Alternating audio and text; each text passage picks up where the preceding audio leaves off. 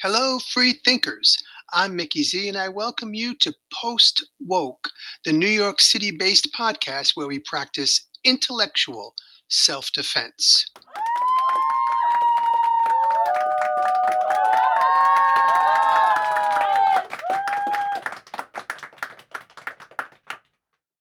This is episode number 6, and it's jam packed with commentary, plus the return of my Uncle Butch, who will help me tell the story of the week. Before I get to all of that, please allow me to let loose about the ACLU, guns, political programming, and much more. I'd like to begin by discussing the American Civil Liberties Union, aka ACLU. This organization that once upon a time rightly defended the First Amendment rights of Nazis and the Ku Klux Klan is now reduced to calling women vulva owners. They are also endorsing U.S. citizens being segregated based on their personal medical decisions, aka vaccine mandates. And they do more than endorse all that, they help fund it through their donations to Democratic candidates. Well, the ACLU went off the rails again recently.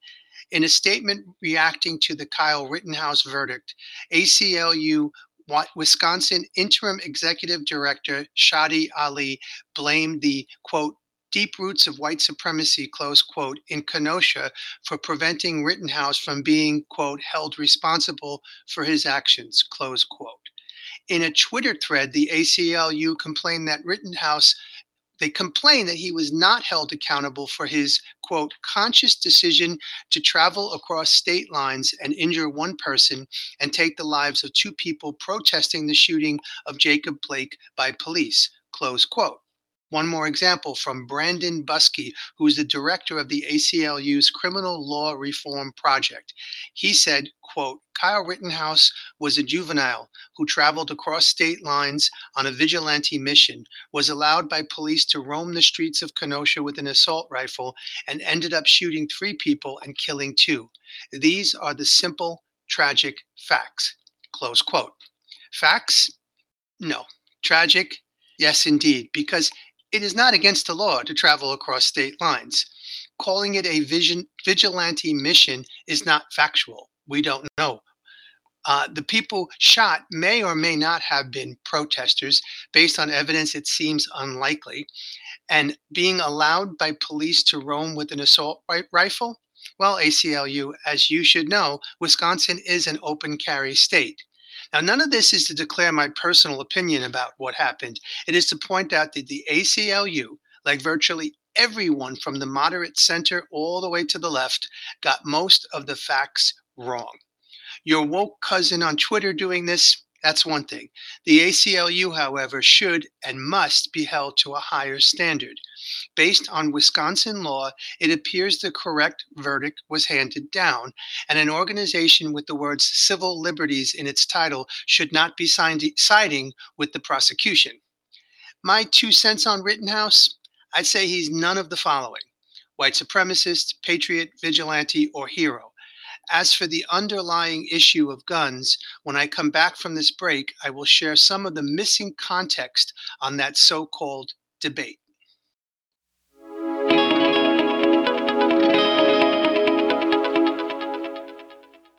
Hello, Post-Woke listeners. Mickey Z here, inviting you to check out my Substack at mickeyz.substack.com. You can become a free email subscriber there, and that will give you access to all of my public podcasts and articles. But you also have the option for as little as $5 a month to become a paid subscriber. That will get you premium content, the ability to comment on all of my posts, and the knowledge that you are really helping to make this project grow. I do need paid subscribers, and I very much appreciate any of you who could do so, or at least spread the word to others who might be able to do so. If you are not in a position financially, please, by all means, sign up as a free subscriber, get the content, let me know what you think, and get involved, because we want to gather as many people to this open-minded community of listeners practicing the art of intellectual self-defense. So again, it's mickeyz.substack.com, and I hope to see you there soon.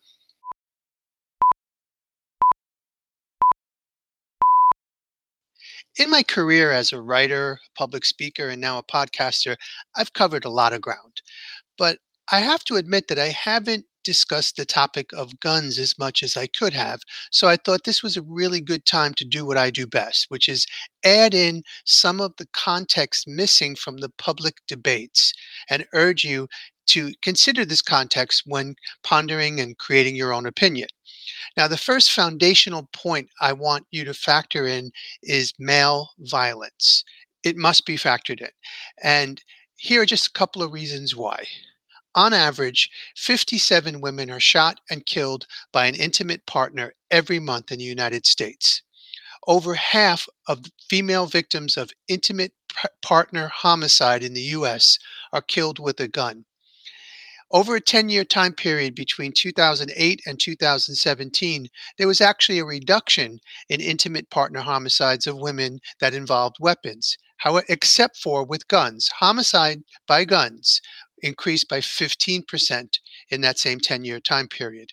And when you factor in attempted murders using guns, nearly 1 million women in the home of the brave have survived being shot or shot at by an intimate partner. Translation: male violence remains one of the planet's most insidious problems, and the omnipresence of guns makes it easier for men to commit their violent acts. So, once I've laid that foundational context, I want to then move on and urge you, when thinking about guns and the gun debate, to not trust your news feed when it comes to understanding and formulating opinions about these issues. Because unless you do a little digging, it would be really easy to believe that the United States is the gun death capital of the world. Clickbait headlines, news feed posts, and conversations based on emotion distract from the fact that the US has the 32nd highest rate of deaths from gun violence in the world, roughly 3.96 deaths per 100,000 people. In 2019, there were 37,200 reported deaths by firearm in the land of the free. Is that 37,200 too many? Of course it is. Is it comparable to, say, Guatemala, Venezuela, or El Salvador? I suppose that depends on your definition of comparable, but the rate per 100,000 in El Salvador is 36.78. Compare that to 3.96 deaths per 100,000 in the US. Meanwhile, more than 38,000 people die every single year in crashes on US roadways. An additional 4.5 million on average are injured seriously enough to require medical attention. Road crashes are the leading cause of death in the US for people 54 and under, an average of 102 per day. Context: about 500 Americans are killed per year by rifles. Now, let's be clear, I'm not comparing guns to cars, but I am comparing the media coverage, public perception, and psychological manipulation. Where are the rallies and petitions related to 100 Americans needlessly dying per day in road crashes? Where's the outrage and the legislation and the campaign speeches and the Time magazine covers for the lives lost to the car culture? Why do we hear about mothers fearing their sons won't come home because a cop might shoot him, when in reality she should be way more nervous about him getting into a car? We just spent nearly 2 years allegedly trying to keep people safe from a virus with a fatality rate that even Lord Fauci himself says may be considerably less than 1%. But if widespread safety and risk avoidance is our collective but futile aim, why are we still manufacturing vehicles that can attain speeds higher than, say, 20 or 30 miles an hour? Why is the speed limit so damn high when we all know that fatality rates rise with a vehicle's speed? Think about it. We're obsessed about things like COVID and guns, but yet we ingest carcinogens, use toxic chemicals, and drive our death machines at dangerous speeds. If the powers that shouldn't be really gave a shit about us, they would have taken action to stop all of that and more.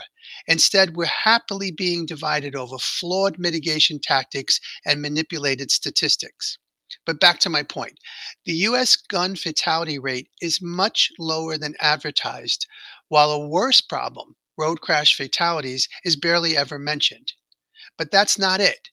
I have one more major component of the gun debate that is consistently and conveniently omitted by just about everyone. And I'll get to that component right after this short break.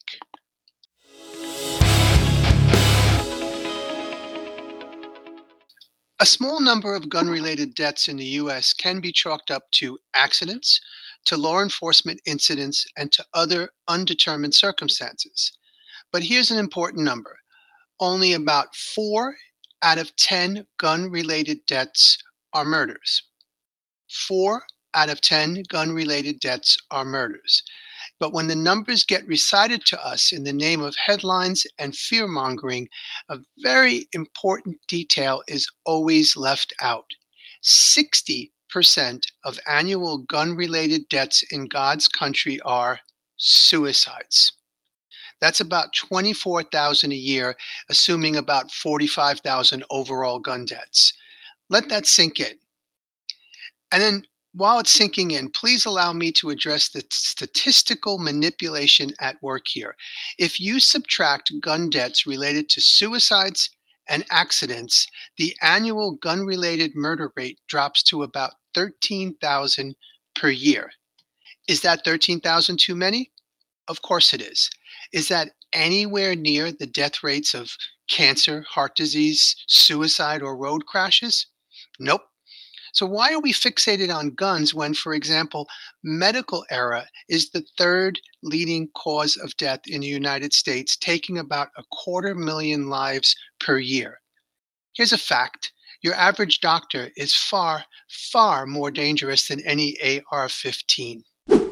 Finally, here is, I guess, what would be my primary point. If we're all in this together, why do we patently ignore the rising suicide rate? While we squabble over which lives matter or not, suicide is now the 12th leading cause of death in the US. For those between the ages of 35 and 54, it is the fourth leading cause. Suicide is the second leading cause of death among individuals between 10 and 34. Suicides outnumber homicides in the US by more than 2 to 1, and since the year 2001, the suicide rate in America has increased by 31%. Gun control won't stop this trend. Gene therapies disguised as vaccinations won't protect us from a culture steeped in despair and division. Marches and protests remain as impotent as ever. We pretend our way of life is so exemplary. Meanwhile, more and more of us are choosing death over that way of life. The solutions must be more foundational and compassionate than the so-called debate we've been programmed to embrace. So while pondering hot button issues like gun control, I urge you to not surrender your capacity for critical thought. Do your own research, make up your own mind. On a much deeper level, collectively, we are a culture in crisis, and our problems run far deeper than the current gun control debate allows. It is long overdue that we recognize the desperate imperative to do much more than win a Twitter debate. Let's choose to connect rather than compete. Let's not fall for the conditioning that ensnares us into false conflicts. And I'll explain what I mean by that right after this short break.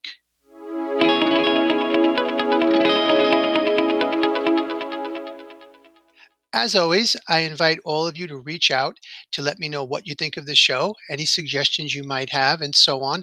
I'm curious to get as much feedback as I can.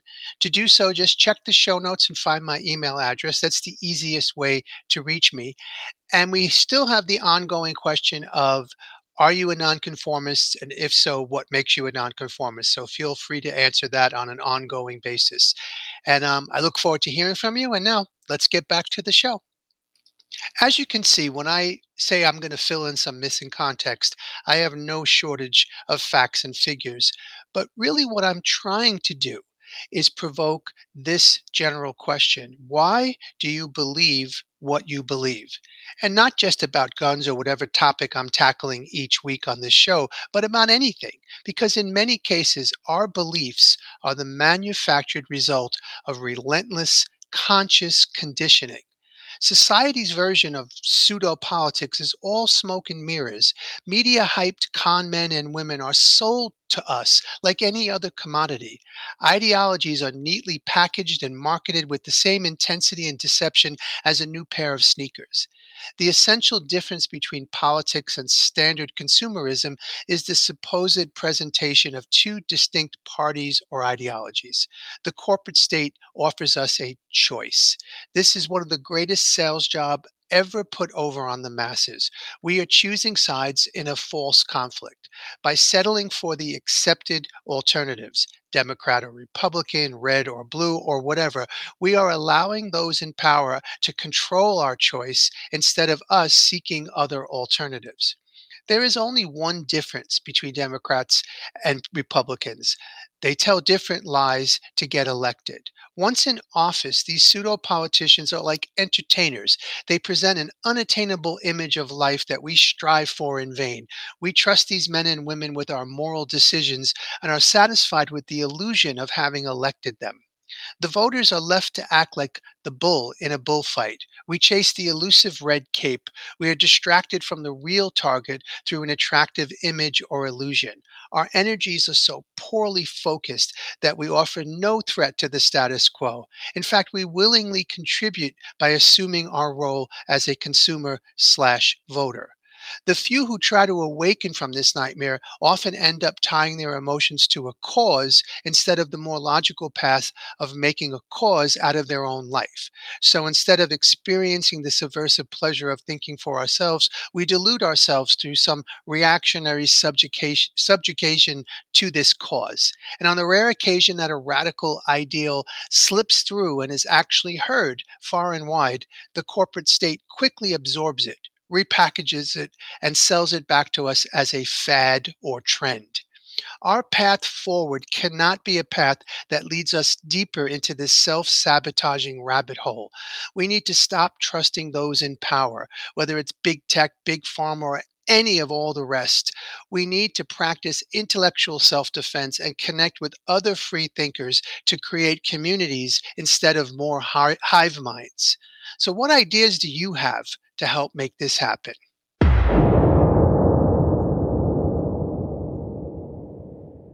We'll be back with my Uncle Butch right after this short break. As you listen to Post Woke episode 6, the next episode is already in the planning stages. I will be talking about helping homeless women NYC. That is my 5 years and counting one-man project to help homeless women on the streets of New York City. I will tell you a little bit about how I got started, about the incredible women that I've met and what they've taught me. And of course, I will let you know how you can get involved and support this work as I continue moving forward. So I invite you to keep in mind to check out episode 7. And thanks as always for listening, supporting, and subscribing. Let's get back to the show. And we're back with my story of the week. To offer a little context, I'm going to read you 2 paragraphs that I've already written on this story. Here goes. Growing up in a working class, blue collar neighborhood, long before there was an internet, often left kids like me to our own devices. We found myriad ways to amuse ourselves and also to play sports. We were troublemakers, sure, but athletes above all. One time, however, it was my uncle who made the whole sports thing possible. That said, the story you're about to hear would be impossible in today's world. My family was living on the 4th floor of a 5-floor walk-up at the time. I was maybe 10 or 11. One flight down from us lived my maternal grandpa and his son, Bernard. To me and my cousins, he was and still is Uncle Butch. He got me into baseball at a very young age, including some awe-inspiring trips to Yankee Stadium. Upon returning home from serving in Vietnam, Uncle Butch decided he wanted to do more. So Uncle Butch is here again on Post Woke to tell us more about this story. Welcome to the show. Well, thank you for having me again. I really love being on your show, Nikki. I loved having you. Yeah, well, thanks. Before I get into the actual story, I got to tell you about a little background of where I was prior to being 28 years old and in Long Island City. I grew up in Manhattan, and I played a lot of street ball and stoop ball and stick ball. And we would also play at the park. We play softball, and I was looked upon, and I always look at that part of my life as really wonderful. I enjoyed it as somebody who was sort of like captain material. They would always come to me and another guy who was also a very good ball player, and he and I started this league of the sort of two teams, and I think they were called uh, the Cherokee Comanches or something, and we used to go to the park and it was great. You know, we'd pick guys. The one thing I'd always do is always pick somebody who was never picked before. I hated leaving somebody out. So years go by, and now I'm in the military. I get out of the military in September of '68, and by early spring of '69, I'm realizing that, gee, there's nobody out there. There's no kids out there. I don't see anybody playing ball or anything. And it just occurred to me, maybe this is something that I could do, that I could get involved in. And so, as you explained, I think, uh, I made up some posters, went into some grocery stores, and uh, there was a pharmacy there as well. I think it was Rite Aid or something. I put the signs in there, and the following Saturday, I advertised it for the following Saturday. So the following Saturday, I said everybody who's interested, meet at uh, the schoolyard opposite the church that we all went to, St. Hugh's Church, St. Pat's, I mean, St. Yeah. Pat's Church. And I was surprised, really, when we got as many kids to show up as there were. I can't give you a count because I don't remember. Do you Well, remember? well, we had enough to follow the template that you created, where we were able to form two teams. So it had to be either I don't know, 16 to 20, because I think you could get away with a softball team with 8 and maybe as many as 10 because we were little. But I just want to quickly interject that your team, the Cherokee Comanches, in 2021, I think they will be renamed the Manhattan softball team. But that's just a side note there. You're Um, right. Like, like yeah, the Washington football team. yeah, basically that. But and I So, also, speaking of yeah. things that wouldn't fly today, I wanted to point out to the listeners that a single man in his late 20s sharing an apartment with his father was asking young boys to meet him in a local park at a time when few other people would be around. And nobody involved in this venture thought anything of it at the time. I don't know if that's a good or bad thing, but it felt like a good thing. And like you said, when we arrived, my dad came with us. He was the only parent to show up, which said a lot about our old neighborhood, where we don't even know if the other kids even told their parents where they were. But you, me, and my dad walked across to PS4 schoolyard, and the park was full of boys with baseball gloves and a couple of bats, and maybe between the ages of 10 and 12. And like you said, all of a sudden we had this scenario like what you had in Manhattan, where there were enough kids to create two teams to do an ongoing Saturday battle between us. And I loved the whole experience. I was the official pitcher for both sides. Yes. So I didn't have a turn at bat, but that's okay. I didn't want one anyway. But the kids were just all wonderful. There's always one or two though that give Yes. you a little bit of a hard time, and because I was also the official umpire, so I Yeah. had to, I had to call it from the pitcher's mound, somebody who was safe or out at first base or third base or at home plate or something like that. And one of the fellas, kids on the other team, his name was Danny. He always gave us a hard time. Yeah. He was always kind of argumentative, but that's okay. I But expected that, he was you know. clever though. He was his comebacks were clever, and for me at the time I was sort of just like this smart nerd in St. Pat's Grammar School.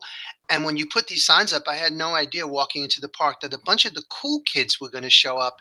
And it was at first intimidating, but it was absolutely essential for my social life because I became accepted by the cool crowd. And pretty much overnight, I went from being the smart nerd to being one of the cool troublemakers. But Danny was a little older than me, and he was definitely a ringleader. And he had some good natured fun with Yeah. you. But we had a good time. And like I'm looking at the notes I originally wrote on this, like just for people to conceptualize, like there were like no insurance forms or liability waivers. And I don't even know if we knew everyone's last name. Like the kids, we just knew their first names. They showed up. You gave us kind of tryouts and tried your best to divide us into the most evenly matched squads and started a game. And we were hooked. We were absolutely hooked. Yes, and I loved every minute of it. It was wonderful because I've always had this affinity for, you know, looking at kids who were sort of out of it, didn't have any connection. And in those days, uh, being on the street and playing somewhere, that was how I grew up. And I was just amazed that before that, when I was walking around Saturdays or weekdays before that, there wasn't really anybody out there doing those things. There wasn't, and it was very disappointing. And also disappointing was the fact that, as you mentioned, there were no parents, other parents around Yep. that did that. I saw that later on when I had kids. This was before I got married. So when I had uh, two boys, and the oldest boy was out there in the backyard, I would frequently have other people come in, other kids from around the block, and they would look and they would say, "Can I play too?" And I never turned anybody down. Everybody was welcome to come join the crowd. Back in 1969, and also back in 1989, and there was never any problem with that. What I was amazed was the fact that if you look at kids now, it's hard to get them out of the house. Yeah. Yeah. Because they're always on. Even at 12, they're on their cell phones, or they're on their videos, or they're on something, and it's so disappointing because I didn't live like that. I didn't have a chance to live any other way, but I didn't live like that.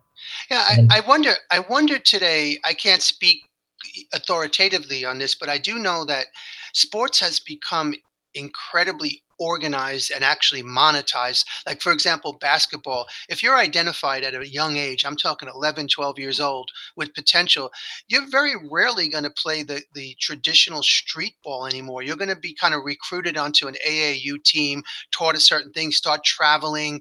And what you experienced as a kid and then what you helped me experience as a kid and then later on you helped your son's experience was this impromptu casual gathering of neighborhood kids playing a game without you didn't have to have uniforms and everything wasn't like strictly by the book. You could, like you said, you could have an official pitcher, and we didn't actually have umpires, and nobody sat around saying, boy, I wish we were in an organized league. It was our league, and every Saturday more like people showed up more excitedly, and the rivalry between the two teams was genuine. And I I kind of feel for kids who don't have that kind of organic street. And like in our case, I'm saying street because let me say to the listeners, when we say we were playing in a field, it wasn't grass, it was concrete.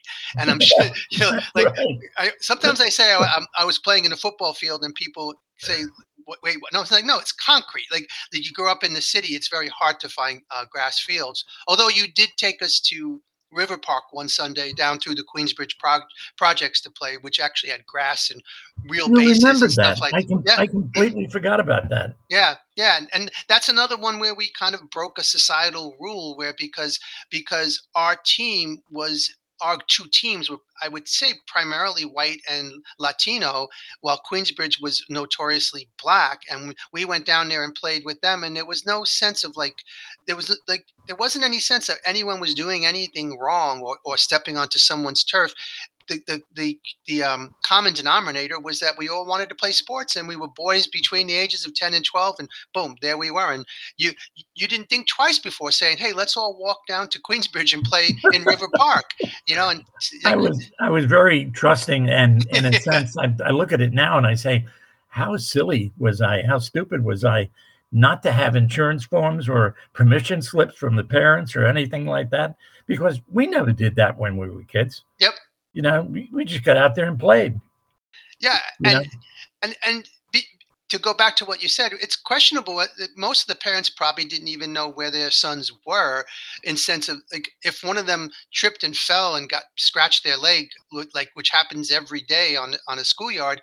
I don't think anybody. I just think it was a different kind of society. People wouldn't immediately be looking to see if there was an adult there that they can blame and sue. It was like if you grew up in an urban jungle, inevitably you were going to get some bumps and bruises on the concrete. Like that's where we played yeah. all our sports. Now, I don't know how long the season was, if you could call it a season, but getting into the second part of this story, which was somehow I had heard, or somebody had heard, that the Yankees were offering uh, tickets,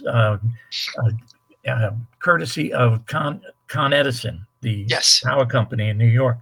And I remember the guy who was sort of in charge of it. He was a coach with the Yankees. He had been a catcher with the Minnesota Twins. His name was Earl Batty. And Earl Batty sort of ran this thing, and you had to go through him to get permission and all that. And I can't remember how many, but it was a good number of kids that came with us that day Yes. to the Yankee Stadium. We sat in the bleachers, which we didn't mind. Wasn't a big deal. We weren't going to get box seats. And there were about 20 of us, I think. I think so too. Thank goodness your father was there. I appreciated that, because Yeah. you have to have somebody at the front and the back when you get on the subway, off the subway trains, to make sure that you don't leave anybody behind, And just think about like just for clarity for the listeners, I looked it up. The program used to be called the Fresh Air Fund, and Con Edison partnered with the Yankees, and we qualified as kind of street urchins in this bad neighborhood. And you got us all the paper. I don't know what they charged you particularly, or if they charged you at all, but we loved being in the bleachers. And fortunately, my dad came. But just for context, it was a night game. We were like 10, 11 years old. You and my dad, two Yeah. complete strangers, taking 20, 10 or 12-year-olds on the subway from Queens to the Bronx and back. Like, again, inconceivable today. Yeah. And yet when I still look back at it, and I could see you are too, look at it with just a fond memory that all these boys had become new. Some of them were friends to begin with, but I made tons of new friends. And just that bonding of, it's one thing to play every Saturday, but then to meet on a weeknight and go up to a Yankee game it together, it was like we were like a real group after that, totally bonding. And like I said, I'll never forget this experience. And I find it particularly funny in the context of what the world is like today. Yes, and I can't emphasize how much it meant to me. I didn't think of it as I'm doing this hard job or something, or grown, it's going to be a real nightmare. I enjoyed every minute of it, really. I couldn't be happier with that experience. I remember it. Like I could still. You looked forward to it. You had it organized. You had you had a huge amount of responsibility, and like you said, in just of keeping an eye on us and being the pitcher and the umpire. But it was crystal clear there was nowhere else you'd rather be on those Saturday mornings. And to give it sort of a moral to this story type of thing, I look at this now in retrospect and just say that you saw a lack of community, like a need for community. And instead of like consulting experts or authorities or doing something a quote unquote official way, you did it the old fashioned way, the way human beings, I believe, evolved to create community, like actually get together and meet, come up with a plan and get to know each other and turn it into a routine that it becomes something you look forward to, where people go to the same place every week. And then all week long, I could tell you when I would go to St. Pat's Grammar School and run into the boys in the hallway of all different ages, we'd be talking about it. Like this was a big part of our lives. And I'm so grateful that I had that experience and grateful that you created it. Well, thank you very much. It was wonderful. Well, that does it for episode 6 of post-woke. I want to thank you for listening. I want to thank my Uncle Butch for being here. And I want to encourage you to keep listening, keep questioning, keep spreading the word, and keep your guard up.